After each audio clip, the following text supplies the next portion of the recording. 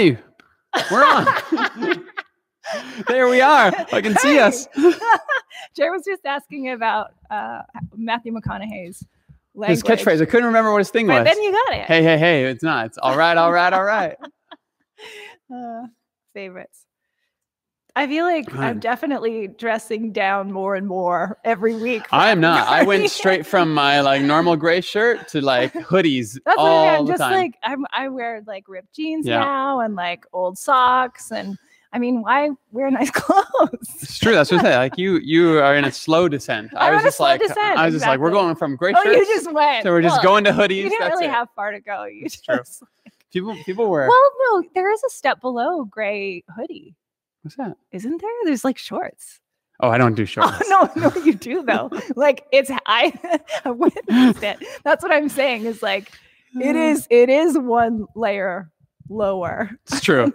In the rings. I do have shorts. I just don't like to wear them in public. I only wear them in my house. I know. I think that you've definitely like been at the church in your flip-flops thinking no one's flip-flops and cargo shorts.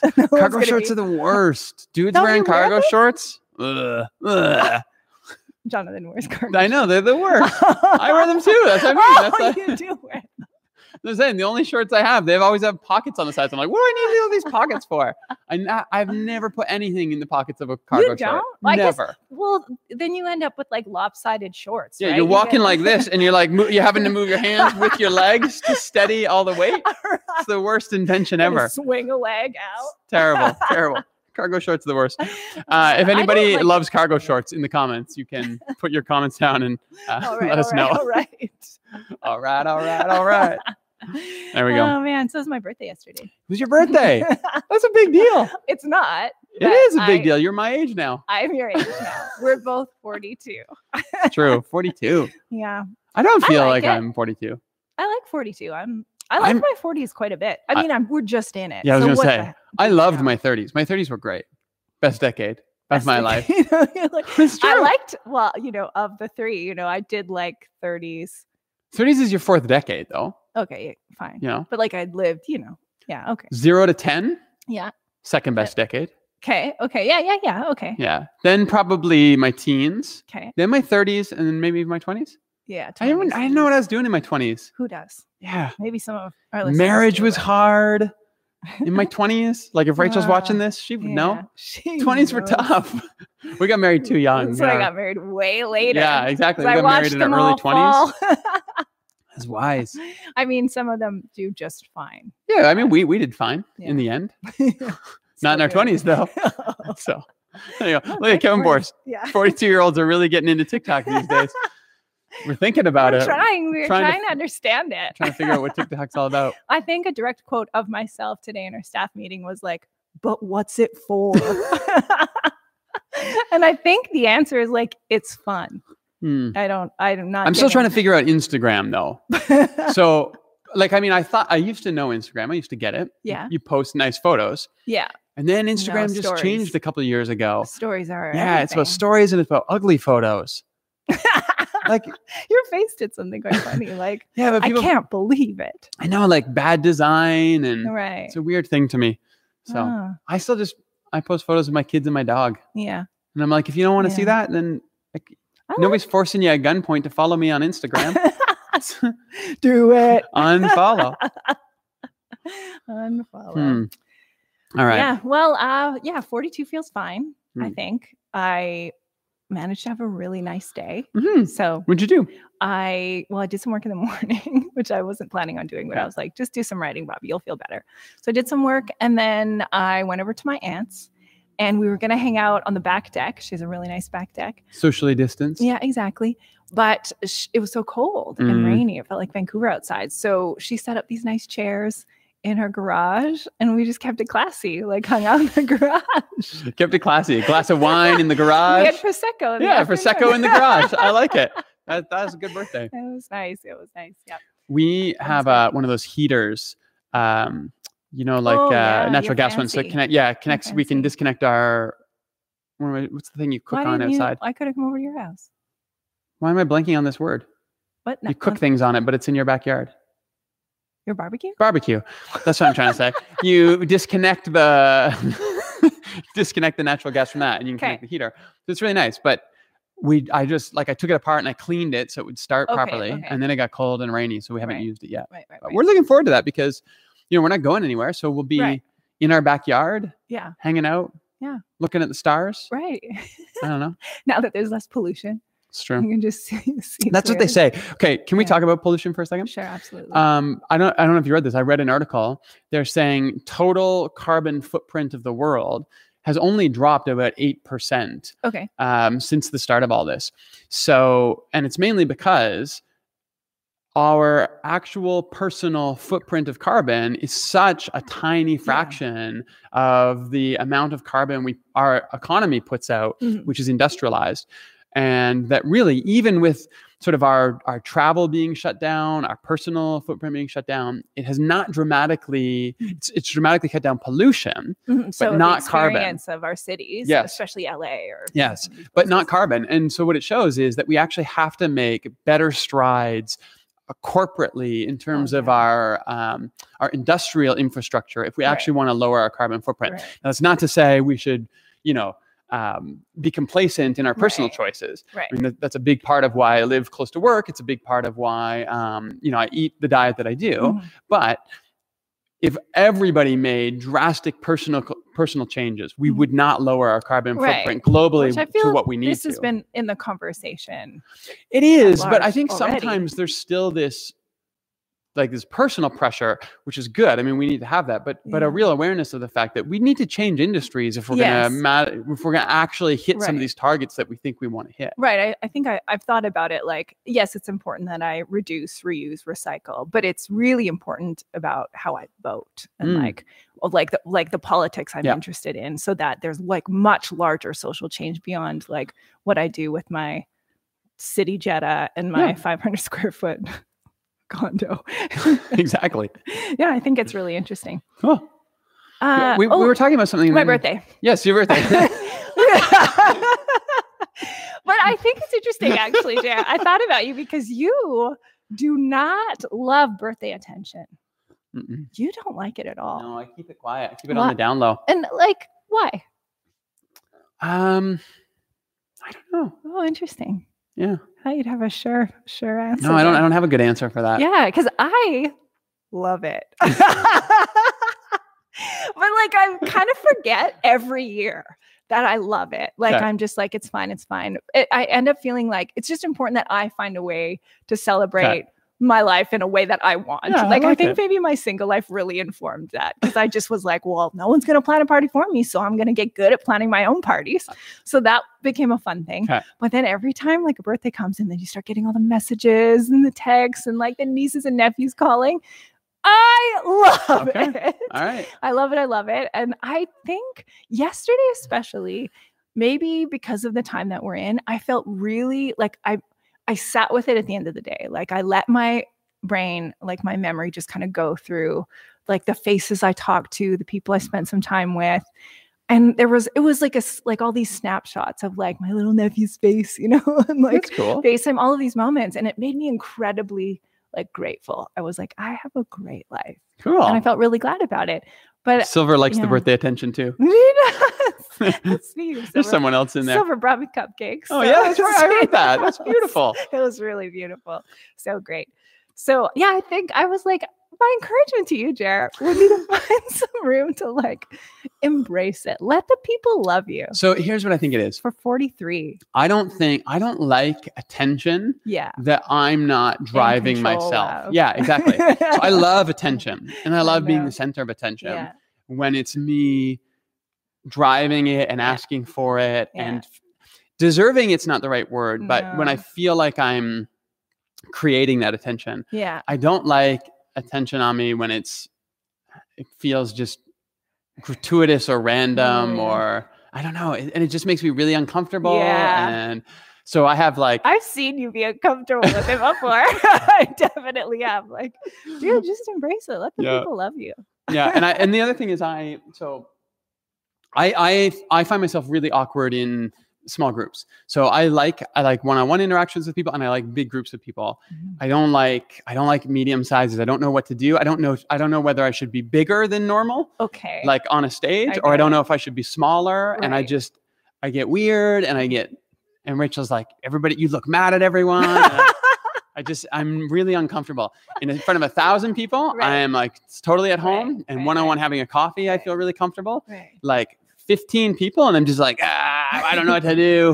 Who is listening to me? Who's not? I don't know. It's very weird. I've also seen that. It's a very weird sort of personal affect, but no, I get it. I think that I can relate in terms of like parties. Like I love a big group and I love like a smaller group, but like a house party can really stress me out. Yeah. Yeah. So I get that. So then when I'm at a house party, then I just like take over the room and I just make a big show. So everybody's looking at me, and then I'm okay. Right. But then like when they go back to their own conversations, I'm like, oh, what do I do? Like, I don't know how to do this. I don't know how to interact with people like a normal human being. I'm a clown. Everybody look at me. So I just have all these scenes in my mind now of like these moments. You being like, okay, I'll just get big. I'll get big. Or get really small and grumpy. Those are the options. If Rachel's listening right now, she's probably killing herself laughing because she knows exactly. She knows. Mm-hmm. Okay, one last birthday note. Yeah. So for some reason, I've been, whatever, you get into like listening to music you love. So I was back into like a Bon Iver kick, and I freaking love Bon Iver, and have loved like all of his albums, and have really loved the latest stuff, like How Weird It Is and all the song titles. And then I saw on YouTube that there was an NPR Bon Iver show. So I was like, glass of wine in hand last night. I'm like, I'm watching this whole thing. It's my birthday. And I had such an interesting sensation of like, remember when we used to do this? Oh, like go out to shows and just be around people and sweat all over and like be around each other. But then I had this like also remembering Sundays and thinking about, remember when we used to be here in this space? Yeah. And it feels like standing on this stage in front of all these people was years ago. It does feel like a long time ago. Weird in terms of timeline. Yeah. I mean, we're coming up on 8 weeks. But this is episode 8 of the after party. Right. That's 2 months. We're telling time. And after party. Yeah. Before BC, before COVID, and I know. I thought you were gonna say before after party. after COVID. I know, it's true. BCE. But it's something about time is really it's such an elusive thing. Like it really does feel like it was more than 6 months. Like it feels like a year ago that we stood on this stage. Right. For me, that I stood on the stage and looked out and had like that live interaction in the room. Like it just feels much longer than what do they say? 3 months to form new habits and neural pathways and stuff. I mean, we're 2/3 of the way there. That's interesting. To this being, I didn't think about it like our new normal with some of this stuff, which is, I mean, this is one of the long-term things when you think about all the social distancing is we're not going to be able to flip a switch and go back. Like just our neural pathways, what feels normal to us is going to, after disease. Yes. BC, before COVID, and AD, after disease. That's so perfect. Nice. But it's going to take time for us to feel normal and comfortable again. And get back to those habits. And I think, as we were talking, I think last week about planning for the journal, I've been thinking about that is like, how do we start to teach ourselves how to, embrace touch and embrace community in new ways again. Yeah. Like some things, I think we're learning some skills now that are going to serve us well, and that's all going to be good. Right. Like I don't think handshakes are coming back. Right. Like we're just going to be doing fist bumps all the time. Ugh, so, but, so some things are going to change, but it's going to take some real work to go back to some of the habits that were good and healthy before COVID, BC. So. Okay. True. Any other birthday stuff? I was trying to think. Oh no, I think I exhausted it. I'm trying to remember if I had anything else. Yeah, I was just curious about your hate of birthday attention. So my story this week. I don't know if everybody saw my son's marble race. If you didn't, go to either my personal YouTube or my Facebook. We did marble races. So my son loves these YouTube videos and people race marbles. So we set them up and we had these jumps that they were going to do. And like we put 10 marbles in and they all go down. And the very last one like hits the ramp and it like does a double doink off the rim and then lands. Did you slow-mo it in real time? So you went back and slow-mo. We slow-moed the whole thing. Oh. So that we could get it in case something cool happened. Oh, that's so good. And then like we sped it all up for the whole thing and slowed down the last climactic moment. We didn't know it was going to land that way, but it was hilarious. But the best part is we start this video. My son wants to do this video thing because he wants to put it on YouTube. And he's like, hey guys, today we're doing the ultimate marble race. He's also got a new dude. He's got a new mohawk he's got that I gave him. So then he's like, leave a like on the video down below. So anyway, I post it. People are watching it every 30 minutes. He's like, how many people have watched it now? So it's like, 800 people or something have watched it now. And every time he's like, he wants me to show him so he can see how many. And then when he hit like 500, he was like, Dad, we're probably going to need to get some merch for people to buy. Because he just thought of that on its own.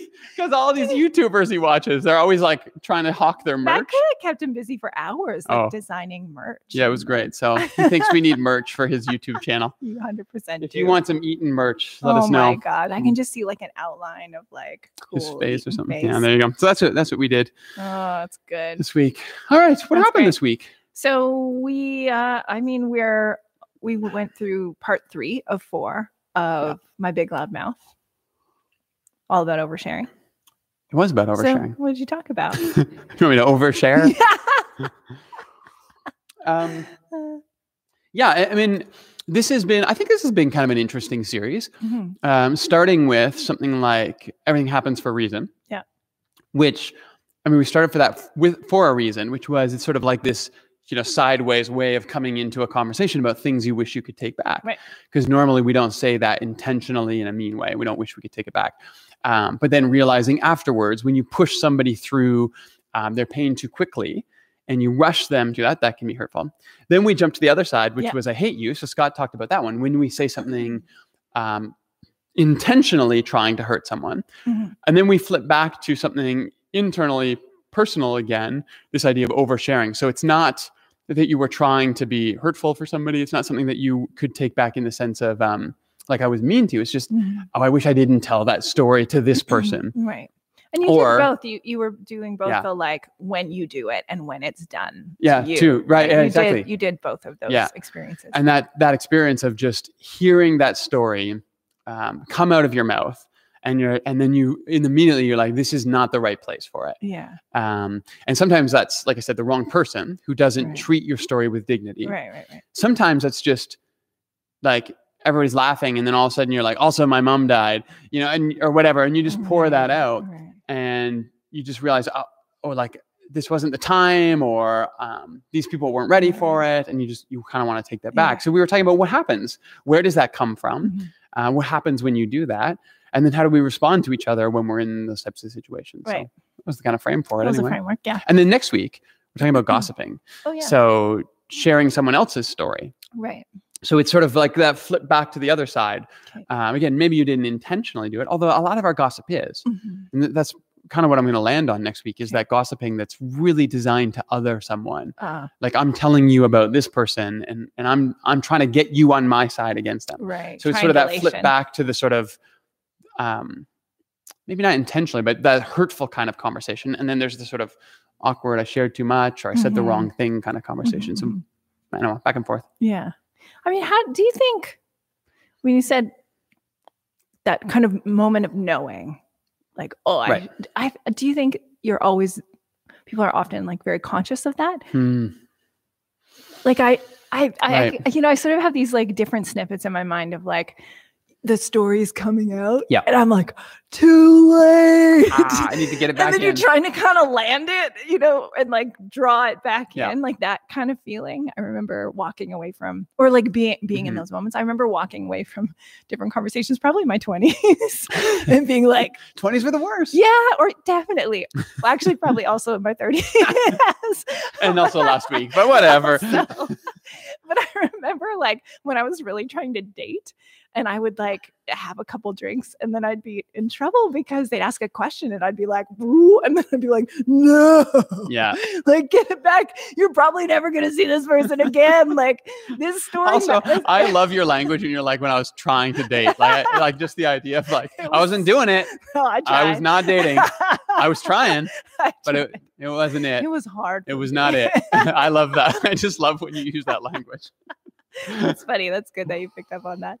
But I just wonder, like, where's the point of awareness in our oversharing? So definitely, and I talked a little bit about that space where you know that someone is oversharing. Yeah, you feel it when you're stuck on the other side. It's making you cringe, and you're just like, yeah, and it's not that you don't even care about this person. It's not even that you don't want to hear their story. Yeah. You just know this is not the moment for it. Yeah. And you feel that anxiety for them. You're kind of embarrassed for them. Yeah.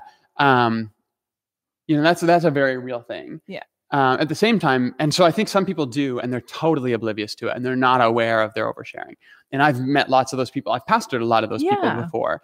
And I think sort of very gently, you build that relationship with somebody, and then you're able to come alongside and in the right time, slowly be able to say to people, hey, like, this is not helpful for you to be putting all of this out there, and it's sort of,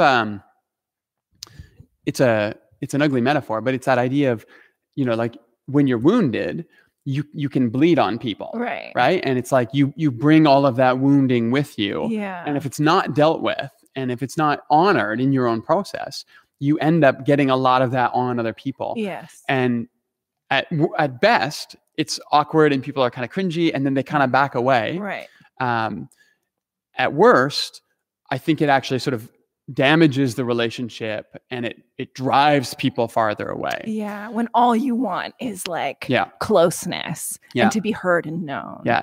And this is too much too soon. The relationship just like doesn't have the structure to hold all that you're sharing. Right. And Which just is collapses. Yeah. And I think that's exactly what I was trying to get to as the main point in the sermon, is this idea that when we don't spend real effort cultivating the kinds of relationships where we know we can be open and we know we can bring everything that's happening inside of us to it, and be completely vulnerable. If we don't do the work of creating those things, that need doesn't go away. And so it slowly builds up. And then eventually it's like the first person who's kind to us, it's like everything comes out. Yeah. Or we're at a party and there's people there, and all of a sudden we're trying to gather attention. Yeah. And we're not actually being vulnerable. We're just getting eyes on our story. And it's that idea that, and this has become really meaningful for me over the last 10 years, really, is that the way that I stop myself from oversharing is I am very diligent about making sure I have spaces where I can share, where I am vulnerable, and where I do have a spiritual practice of doing that. Because I know that I haven't done my 20s. Here we go. We're back to this. In my 20s, I did not set do up this, the theme right? on purpose. Yeah, like in my 20s, I was so, and this is not everyone in their 20s, but in my 20s, I was so desperate for people to know that I knew what I was doing, that I didn't want to be vulnerable. I didn't want anyone to see that. And then, because I still needed that, it would come out in weird ways. Wanting to be the center of attention, wanting people to know edgy things about me, all that kind of stuff. As I got older, as I got wiser, as I started pursuing a very small number of healthy relationships where I could be vulnerable, then it was like my need to overshare, like I could see it decline. Yeah. Because I had 4 people who knew my story. Right. And now I didn't need, everyone on a Sunday to know my story. Like I have a much better, professionally, I have a much better handle on what stories should be told from this stage to 1,000 people, and what stories, are really just for me. Right. And I talked about that in the sermon a little bit. Yeah. I think in my 20s, it was like, if it was a good story, it was going in a sermon. Oh yeah. Whether it was appropriate or not, sometimes. I have to think about the like needs in context of that kind of sharing, in terms of like having like worked out my story, if it has some weight to it, in the appropriate places, so that when, say, I share part of it from this place, the stage, I don't actually need anything from these people. I've done that work already, because I think that is a part of my voice, is to kind of tell those Totally. kind of like personal stories. Absolutely. Because I really think like the personal in particular is universal. Like that's like, I'm really committed to that idea in storytelling and in preaching. But I'm also, I think I've done a lot of that work to be like, ooh, if you haven't worked out this, don't put that story out there, you know, in that place, because it's like icky. You know, when people are doing that, like, oh, you need something from me that I can't give you. And I'm not supposed to give you. You're totally right, because it's not the story that determines whether it's appropriate for a sermon. I mean, you can tell incredibly vulnerable, hurtful, sad, painful, joyous, all kinds of stories. But when you're preaching, and again, this is not a talk about preaching here, but you're telling that story to be helpful for the people, not to work out your own shit on stage. Exactly. And I think that's the difference, is there are stories that are just for me and they're just for Rachel right now. And in 10 years from now, in a year from now, they might be for everyone. But I've learned the difference between those. Right. Now, what I haven't learned is what of my son's stories are appropriate for him. I tell too many of his stories. So as he gets older, I need to like rein that back in a bit. But that's really it, is any of your stories can be for the people around you, especially the people you care about, especially the people that care about you. But they have to be stories that the right people have heard, they help you process, they help you work through. And now maybe you're sharing your story out of a place of healing, out of a place of strength, out of a place of wanting to help someone. That can be really beautiful. So it's not about some stories shouldn't be shared. It's like you can give the gift of your story without needing something back from someone. I think like there's a generosity to that kind of story and that kind of sharing that's not like attached to like sort of like a deficit. Or now again, you know, and Ashley's commenting on this too, that thin line. I think it is a really thin line. But remember, this conversation here about what stories do you share right in public and all that, that is, we're talking past that small group of people that you've invited into the most vulnerable parts of your story. Because what I'm not saying with this is every story needs to be processed before you share it with anyone. No. Because you're never going to process them if you don't. Exactly. It's just when you haven't processed it yet, that needs to be sort of a very small inner circle who've earned the right to be there with you. Right. You know, so it's not that you don't tell your story until you've got it all worked out. It's that you keep it very contained. Lonely. That's a place of like shame. And that's not good. It's that some stories need to be shared in a very small circle, a very trusted circle. The working out of how you piece together these bits of your story, like your and then you can make decisions about where you share them. Because that was really what I was trying to get at Sunday, is when we're oversharing, the thing is we're not making a choice about whether we're going to tell this story. It's that story bubbling up because it's had nowhere to go, like coming out. And we end up being at the mercy of that story rather than us choosing how and when we're going to process that story. And those are very different things. Do you remember that show? You Can't Do That on Television. I totally remember that when they've dropped slime on people. I know. I was just thinking about that green icky slime. Like we end up sliming people, and we just long for somebody to receive our stories. Instead, we just slime them. Okay, so I want to talk a little bit more about your connection to oversharing and empathy. So I'm not sure. I just want to hear you talk about that a little bit more. So what was my piece in there? So empathy is around, for me, when I talk about empathy, what I'm talking about is this this skill of being able to join somebody in their story. So sympathy is sort of this external, I see your story. I acknowledge your story. I feel bad that you've been through this thing. Empathy is this sort of, I am going to I feel what you're feeling. That is the definition of empathy. Yeah, but for me, I think there's more than that too, because it's actually I'm going to join you in that story. So I'm going to open a part of my story that's equally vulnerable. I'm going to show you that I'm with this in this with you. Not just sort of as a definition, yes, empathy is just the feeling of it. But I think in terms of relational context, empathy is the ability to actually join somebody in their story, to sit with them in it, to experience it with them. And so what I was talking about on Sunday is empathy can be both the skill or the emotional intelligence, that empathy that helps you say, where is someone at in their story? How do I join with them in it? So how do I open myself? How do I share a bit of my story? Reciprocate with them, so that I can show them that I care about them, that I'm here with them, that I'm not trying to rush them, that I'm willing to go through this with them. So there's that level of empathy. But the flip side of it is, I think also empathy is then what helps us to judge where somebody is at emotionally. So it's like your emotional intelligence. So I can see your pain. My empathy can say, okay, I need to join this person in it. Here's how I'm going to show them I'm going to do that. Here's how I'm going to journey with them. Empathy can also be the same skill that has me looking at you and saying, this is what she's going through right now. This is the capacity she has or doesn't have. So how is it appropriate for me to now unload my story onto her, right? So you tell me a sad story. Okay, my empathy allows me to join you.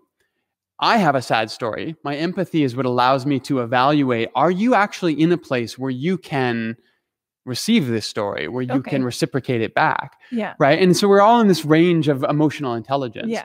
Because I think what happens when we haven't worked on emotional intelligence, when we haven't worked on empathy, we're not a good judge of someone else's ability to empathize with us. Okay. And so we end up talking to the wrong people because we're like, oh, they seem like a nice person.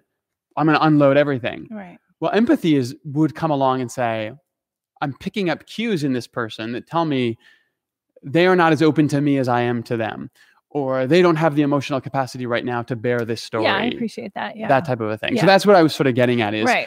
we talk about empathy in terms of how we join someone else, but empathy is also what allows us to decide who's ready to join us. Right. Does that make sense? Yeah. I mean, I'm kind of, do you know about the work of against empathy? Yep. Yeah. So that Paul Bloom wrote this book, Against Empathy, about a case for rational compassion. Yep. And I often think about it. I've never read the book. So this is sometimes my problem is like, I know a little bit about a lot of things, but he argues that empathy is not like, it actually has a way of exhausting us, and it doesn't promote, better connection. So he argues for compassion, where you have this kind of distance from yourself and you're able to, hear and care about, but you don't sort of take on the emotion and the like deep feeling of that person. And I find it really interesting, like that. I think your definition of empathy is really quite broad, and maybe he's using a much more narrow, but he, cites research about empathy having this way of like exhausting people, making it really difficult, and actually making you withdraw. And so it was a study around different kinds of meditation. So they studied meditation of empathy, studied meditation of compassion, and found that people who were really in touch with compassion were able to like feel energized and could say like, I have some distance from you. I'm not exhausted by your story. So I actually have some energy to like do something about it. So I have read his stuff, and I think sometimes what happens is it comes down to these questions of how we're using words. Yeah. Because compassion from Greek is or Latin actually is common suffering, right? Like passion is the suffering. Passion of the Christ is the suffering of the Christ. So compassion is common suffering. It's I join you in your suffering. I feel your suffering. I join you. So sometimes when I read these things, Brene Brown, really big on empathy, is her word she uses. Other people are like, it's compassion. It's other people, it's sympathy. Yeah. But then when you start to read into some of the nuance in the literature, what I find is everybody is sort of walking this line. Same thing like I was saying on Sunday. I used the word empathy, but at the same time I said, okay, so your empathy is going to let you join someone in their story. Your empathy is also going to give you the emotional intelligence to know that person's not ready for my story. Right. So yes, if empathy, know if I go there when I think about empathy. Again, but this is what I mean is like, do you go there when you hear compassion? I guess it depends on how you are used to using that word. It makes some sense to me, but yeah. So, and I think this is what it is it's I think if we get down to it's this word or it's that word, we're always just going to be in a debate about, what's our semantics. Right. I think what we need to have is enough nuance in our conversation to say, yes, empathy that makes you feel the story of everyone you encounter is of course not going to be good for you. Right. That's going to be way too draining. It's going to be way too taxing. And you're not going to have spaces where then you can share your story back with someone. Same way, if you constantly are sharing the most vulnerable parts of your story with everyone that you meet, that's not empathetic because you're not taking into account sort of the awareness of everyone. So I did on Sunday move back and forth a little bit between empathy and emotional intelligence. And maybe that's the language that comes out better all around. Is rather than compassion, because to me, I'm not sure compassion is a better word for all of this. I'm not sure sympathy is a better word for this. I think it's all of these. It's like anything. You have intelligence, but your intelligence is the way that you speak. It's the way that you can do math. It's the way that you can solve problems. Like, when we do an IQ, which again is not a great measure all the time. There's a lot of problems with an IQ test. But theoretically, what an IQ test is trying to solve for is your problem solving ability to take all of these different skills and layer them together. Emotional intelligence is that same kind of thing. If my only skill is to feel the pain of everyone around me, if my only skill is sympathy to see your pain and toss some platitudes at you. If my only skill is to share my story everywhere. That's what I was saying is oversharing is not a good skill. At the same time, if you are not vulnerable and you don't share your story anyway, it's going to get worse. So it's always about having, like anything in life, it's always about finding these balances and sort of testing the water on either side. So for myself, like I said, in my 20s, it was a lot of pull back into myself, try to appear competent. That was the most important thing to me. And then realizing that wasn't healthy. So then leaning into pushing myself to say, I'm going to be more vulnerable. I'm going to seek out those relationships and I'm going to consider it a discipline to invest in them and be present to them. But that's what keeps that group small. So then that I can do the kind of job that I do where I listen to people all the time. And this is the other thing. You and I have the same job. We do this all the time. I can't take everybody's story with the same type of depth with me at the end of the day. No. That's not healthy. It's not good for me. So emotional intelligence is knowing, and even empathy for me is knowing how do I be present to that person in that moment, but understand what I'm doing for them, right? I'm not taking their loss. It's not mine. I can't feel it the same way that they do. But I can be empathetic in the sense of not just saying it's a terrible thing that happened to you, but saying, hey, here's in my life similar things. Here's what's happened. I open myself up. We share back and forth. I reassure them that I'm willing to go through this with them on the long haul. But at some level, I can still go home and I can still switch gears when I walk in to see my son and I pick him up and I play with him and I talk to Rachel. I've been doing this job for 2 decades now. And Rachel knows that she doesn't want to know everything that happens at work. She thought she did when we first got married. And now she realizes, she doesn't want that. I don't want that. I don't want to rehearse everything when I come home.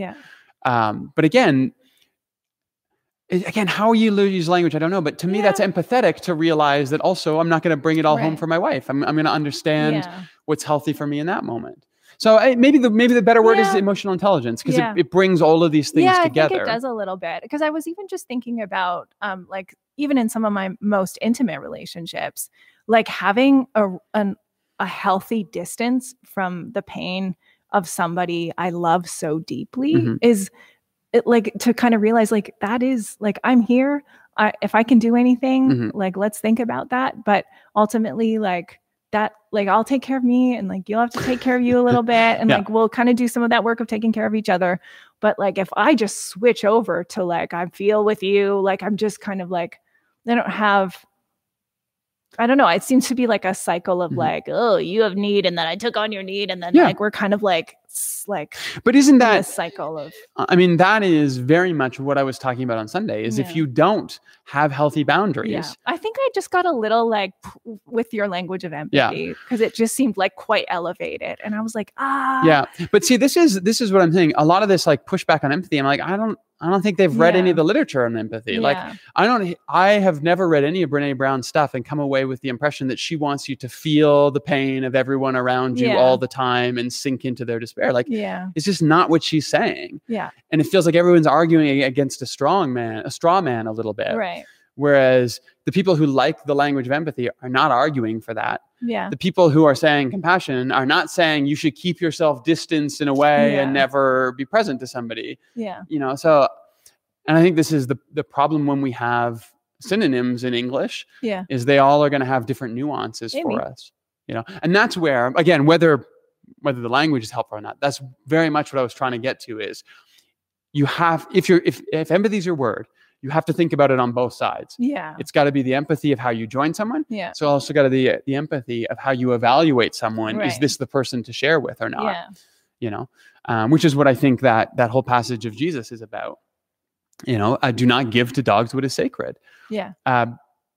Your emotional intelligence will be the thing that'll help you decide. I hate to use the language, but who's a dog and who is not worthy of your story? Yeah, right. I mean, I'm not calling people dogs. Right. It's the metaphor he's using there. What was the understanding of emotions in the first century? I mean, getting a little. That's a good question. Yeah. I'd have to do more research, but I mean, the Greeks. So this is where when Paul starts talking to the Epicureans and the Stoics and all these things, like you're talking about very different schools of thought around emotion in the Greco-Roman world. Now, in the Jewish world, I would argue that the tradition was much more in tune with the range of emotion. There were schools in the Greco-Roman world, like the Stoics, who are very much, the path to enlightenment is to realize that your emotions, your urges, these are the lowest expressions of what it means to be a being. And so the path to enlightenment is to get away from that. And that's very much, sort of that Buddhist, where Buddhist, comes from as well, is that place that, hey, listen, our emotions can drive us, like I talked about on Sunday, into all kinds of uncomfortable, unhealthy situations. So then is the response to say, okay, well, then we don't need emotions, then we don't need empathy. Right. Or is the response to say, yeah, emotions are a very powerful force in our lives. Right. So we need to be aware of them. We need to be in touch with them. And we need to understand when we're using them and when they're using us. Right. But the Stoics would have said, no, like you try to assiduously eliminate any strong emotion, any passion from your life. You don't feel fear. You don't feel joy. You tamp those things down and you become rational. That's how you become rational. David Hume would say the opposite, that there is no such thing as rational. There's only our experience of the world. I mean, that's much later, pre-Enlightenment, but this whole idea that rationality is an expression of our experience of the world. It's not detached from that. And so our rationality is seen through our emotions. That's who we are at the core of our being, but it's always finding this balance between them. And then Scott talked about Jonathan Haidt 2 weeks ago. We mentioned that last week. So in Haidt's book, The Righteous Mind, Righteous Mind, he talks about this idea. He uses the metaphor of the rider and the elephant to realize that, look, your rationality is the rider, your emotions, your gut feelings, these are the elephant. And that's the metaphor you need to keep in mind. It's not a horse and a rider. It's an elephant and a rider. And so there are times where a rider can see much farther ahead than the elephant, and the rider can direct the elephant and move it in different directions. But at the end of the day, it's an elephant. When the elephant wants to go where it wants to go, your rationality has, cannot change what you feel. Yeah, that's interesting. And so he says, the more you're aware of that, then you can steer your emotions. You can shape emotions. You can see emotions coming.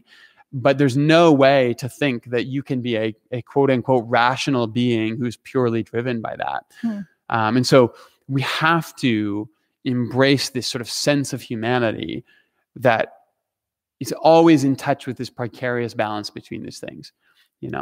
There's no such thing as a Stoic who's just a rational being who sets their emotions aside. That's not human. Yeah. Now, an Epicurean who just is like, hedonist, who's just like, I'm going to give in to my emotions. I mean, then obviously you're going to find yourself, I think, causing a lot of damage to yourself and a lot of damage to the people around you. Right. But it's that melding I talked about on Sunday. It's the melding that Jonathan Haidt is talking about in The Righteous Mind. Right. It's what David Hume is talking about when he's saying, hey, rationality is not as pure as the Enlightenment thinks it is.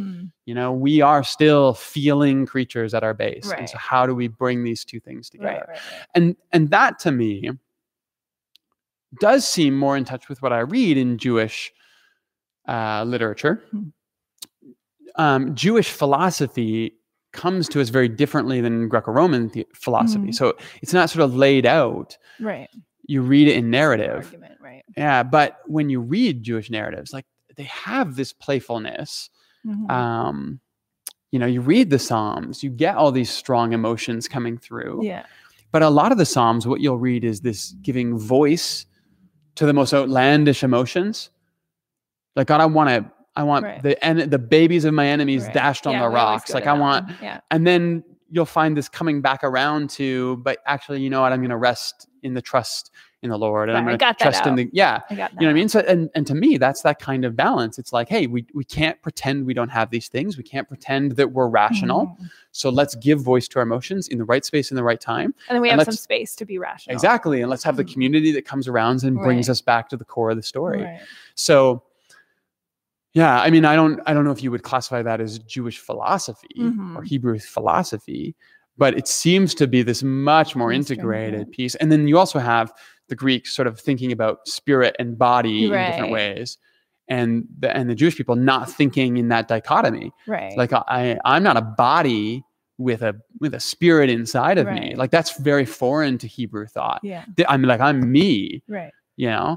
And I'm a spiritual being, but I'm an embodied spiritual being. Right. And so even that sense of like pain, like physical pain, is not separate from my emotions. It's not separate from my rationality. It's all part of who I am as a human being. I mean, I'm very drawn to that idea. But I mean, there's things we can learn from philosophy too. I'm not anti that. So. Right. Yeah. Well, I thought it would be interesting to talk about our relationship between oversharing and confession. Yeah, that's cool.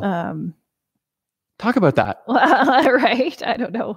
I had some notes, but I don't know if they were things that I picked up on what you said. I grew up, my imagination around confession is obviously around like Catholic Church confession. Hang out. Just getting comfortable. Yeah. I'm settling in. I want to hear this story. All right. I don't have a story really. I mean, so confession would be outside of relationships that are, this inner circle of relationships like you talked about, where you share your story and kind of work it out with these close relationships. This would be the relationship you have with a priest. Essentially could be a stranger. You walk into a room or sit in a confession stall and like unload this thing and then, are absolved and walk away. But we still have language around confession in the scriptures outside of that tradition, which would be, you cited James. I'm going to talk about it again on Sunday. You are going back to it. Yeah. It was sort of a little tease on Sunday, and then I had an idea that I wanted to do. Okay. So you're come back to around confession or not a different part of it? Yeah, around confession, but not in the context you're talking about. But I am going to come back to it on Sunday. So it's just kind of another arm of this conversation, right? That like, what's the role of unloading your story on or with somebody that isn't in your inner circle, but maybe has a role to be able to. So I want to hear what you think. I want to answer one question. Ashley's asking, do we ever consult mental health professionals when we write things like this? Absolutely. And we have a number of mental health professionals in our community.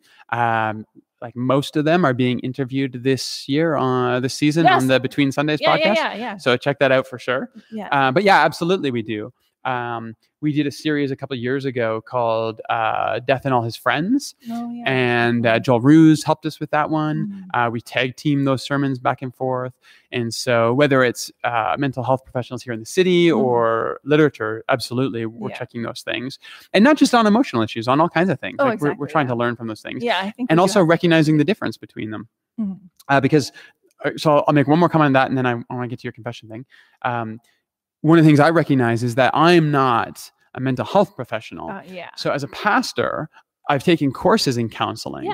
It's not the same thing as my degree is in counseling. I study theology. I have 2 degrees, but they're both theology. They're not even pastoral degrees.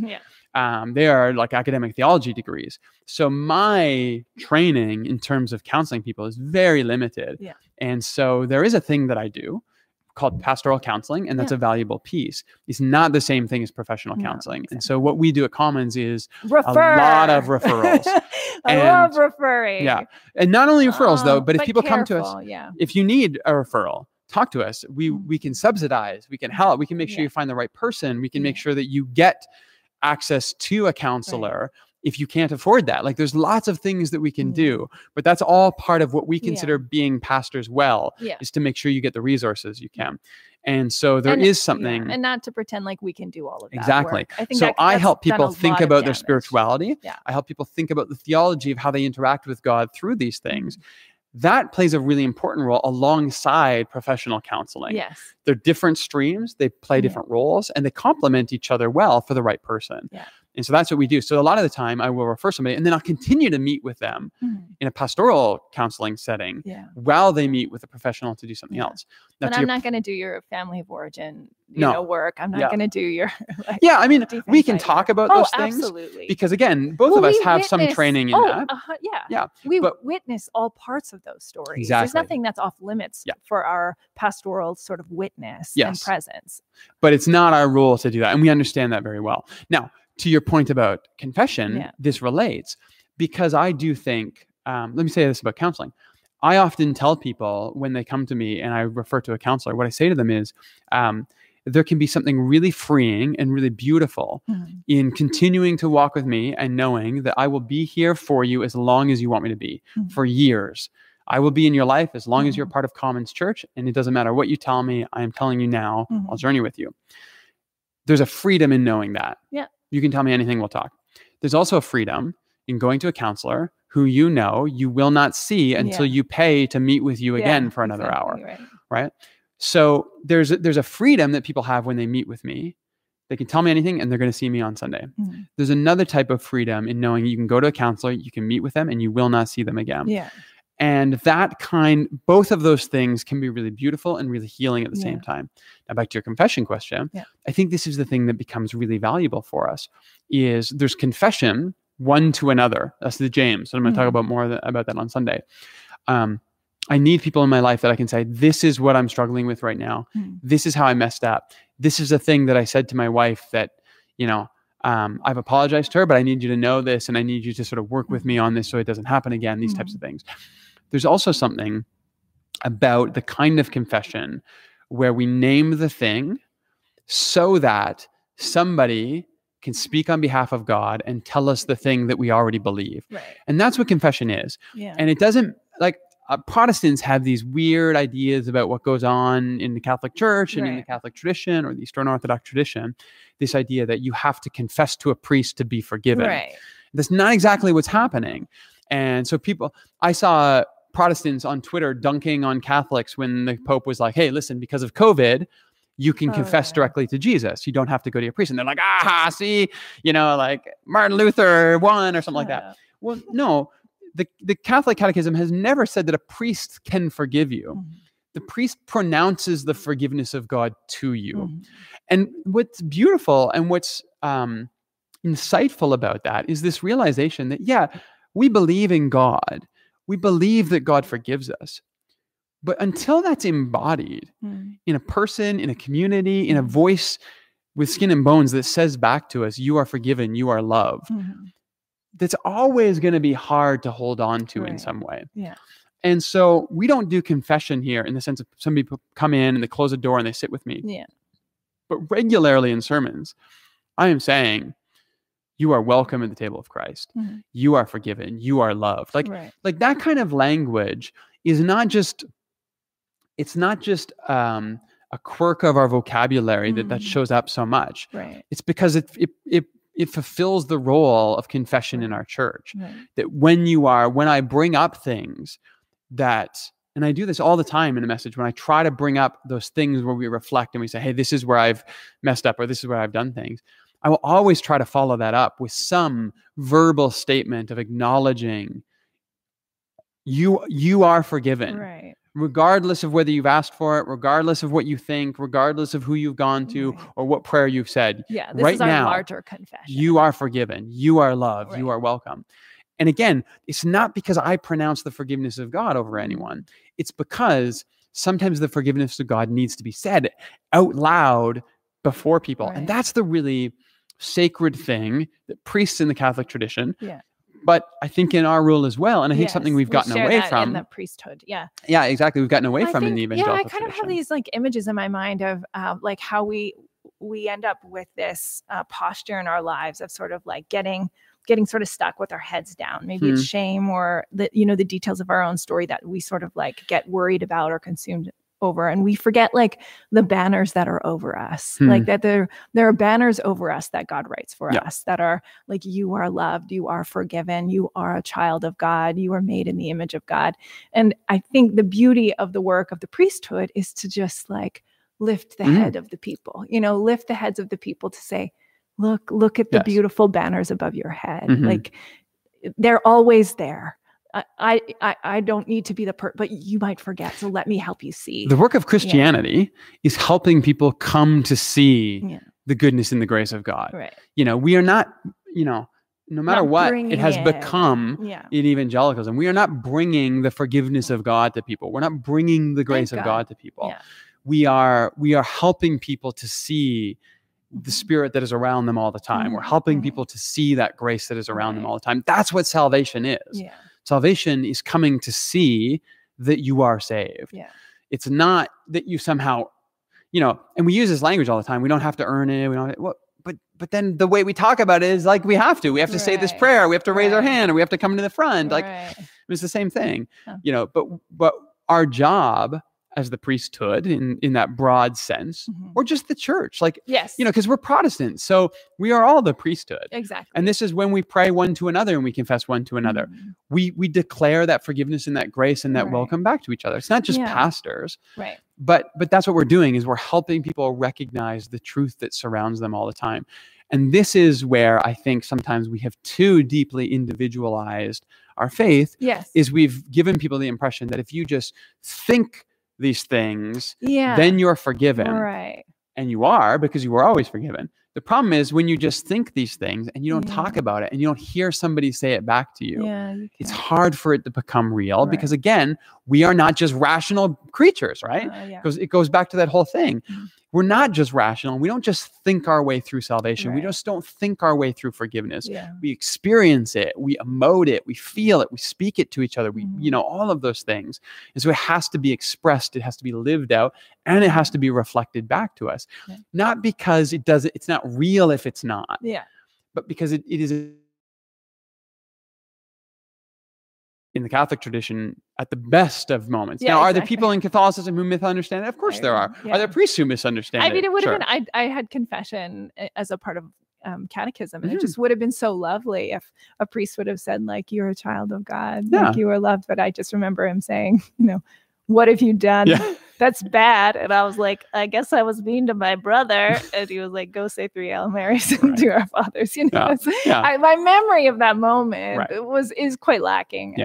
And how is it, it's the same. It could have been so much of what I just people who in our community who've come up in the evangelical tradition or the Eastern Orthodox, like there's always moments where we drop the ball, and I take that seriously. There's moments where we are dropping the ball all the time at Commons, and I mean, that cuts deep when I hear like people walked out. And I mean, not that they feel like people walked out because they didn't like it, whatever. But when people walked out and they felt like they weren't welcome or they weren't loved or whatever, and that we didn't do a good job of that. I mean, I take that very seriously, because I mean, But, well, let's end with it's 8 o'clock. It's 8 o'clock already. Okay.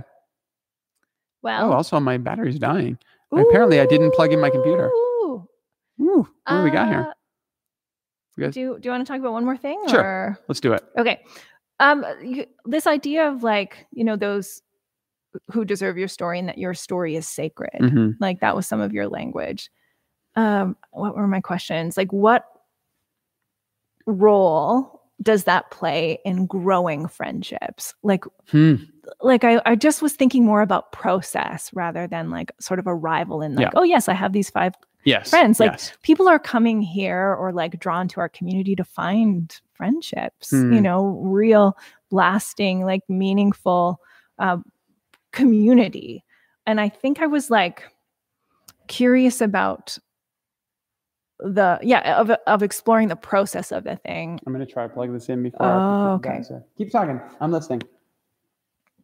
Yeah. I think I just asked the question. You know, that you're, you know, that, okay, I would believe that my story is sacred.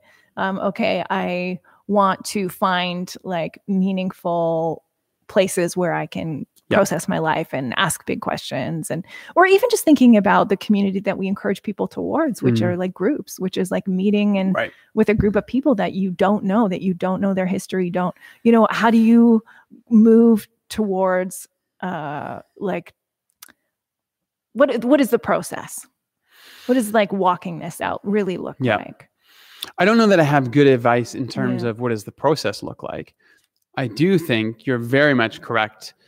And it's a very important thing to name, is that we are always all in process, and all of our relationships are in process. Yes, right. It's not a given that like these 5 friends are going to be the 5 friends. Yes. So the 5, I don't have 5 friends, let's be honest, but I do have some friends, but they're not the same as they were 10 years ago. Exactly. Yeah. You know, and I think that's okay. Is giving space for that. And that can be hard too. There's a grieving process when that changes. Totally. Sometimes it's not even something that happened. You know, I mean, I've moved across the country at one point in my life, and you know, there was probably a year after moving to Calgary where I kept those relationships that I had, and I worked at it, and then I didn't. Right. You know, and probably that next year they kind of faded, and then it was some point down the road that I realized, oh, I have let these things lapse. Yeah. Nothing happened. I'm still friendly with those people. Yeah. My friend who I held hands with at Canada's Wonderland. That's right. I talked to him, you know, actually a couple months ago, but I talk to him every couple of years now, you know, everything's friendly, but it's different. And so I think this is an important piece, that we always have to be investing in relationships and evaluating relationships. Yeah. So, and there's something about holding them kind of loosely, which I think is really important. I think, again, back to that, like, I need too much from this, and then I have quite a grip on it. But I think too, like sometimes, especially in a community like this, you get all kinds of people, like it might really surprise you who ends up being like a really great friend in your community, and like how to kind of have an open posture towards like the difference, the beauty of difference, and building that. So this is a whole other thing, but I do think the more I think we get into this habit where we assume that people aren't interesting. So, you know, like we assume that, you know, there's nothing there. Like, you know, I think if we had a little bit more imagination for what could be below the surface of people, I think we would find that they're infinitely interesting. Yeah. And that there are a lot of really great friendships that are surrounding us right now, but we just haven't thought of that person that way. I mean, that's a really interesting thing. And I've thought about that a lot of times at different points in my life in terms of when I've needed friendships, and I've been like, you know, hey, how do I get those friends? And then I'm realized like partly because of my career, like I'm surrounded by all these people. Yeah. And yet in my mind, I'm just not imagining, you know, that they're there or something. Like where does that come from? And why couldn't I be more creative in my thinking? So there's that. But then also that piece that you talked about around, so you've got these friends, that's good, that's beautiful, but you have to keep working at it. You have to keep investing in it. And it's like keeping an open mind that other people could still like come and join you in your sacred story. Like it's not like, hey, done, it's fine, like that's over.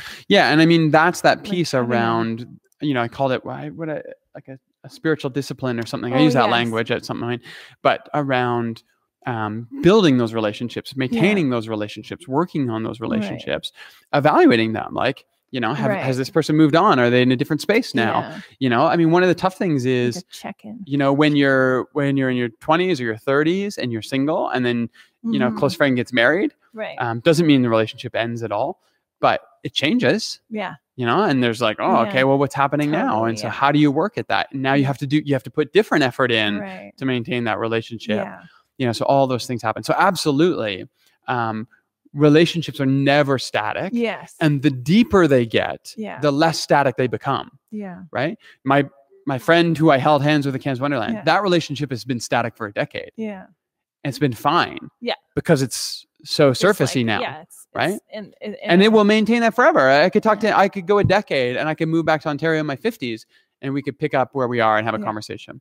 But the deeper a relationship comes, the less static it is, and the more effort it is, and the more you have to invest in it.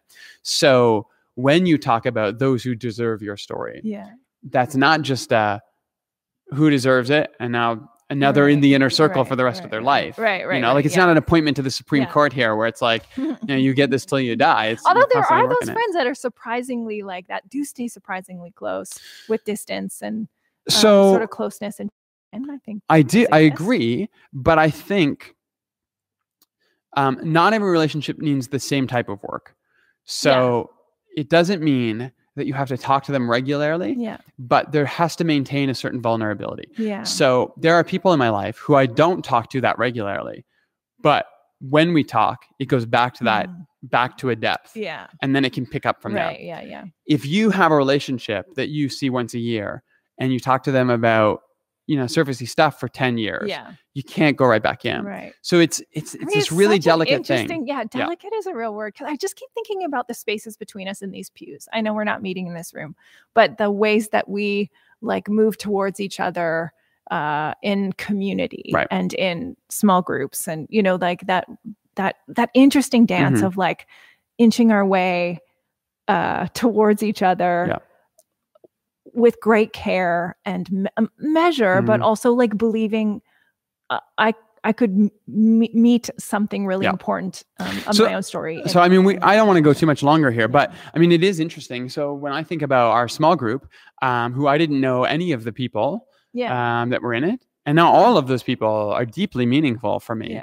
So there is something about just saying, okay, like.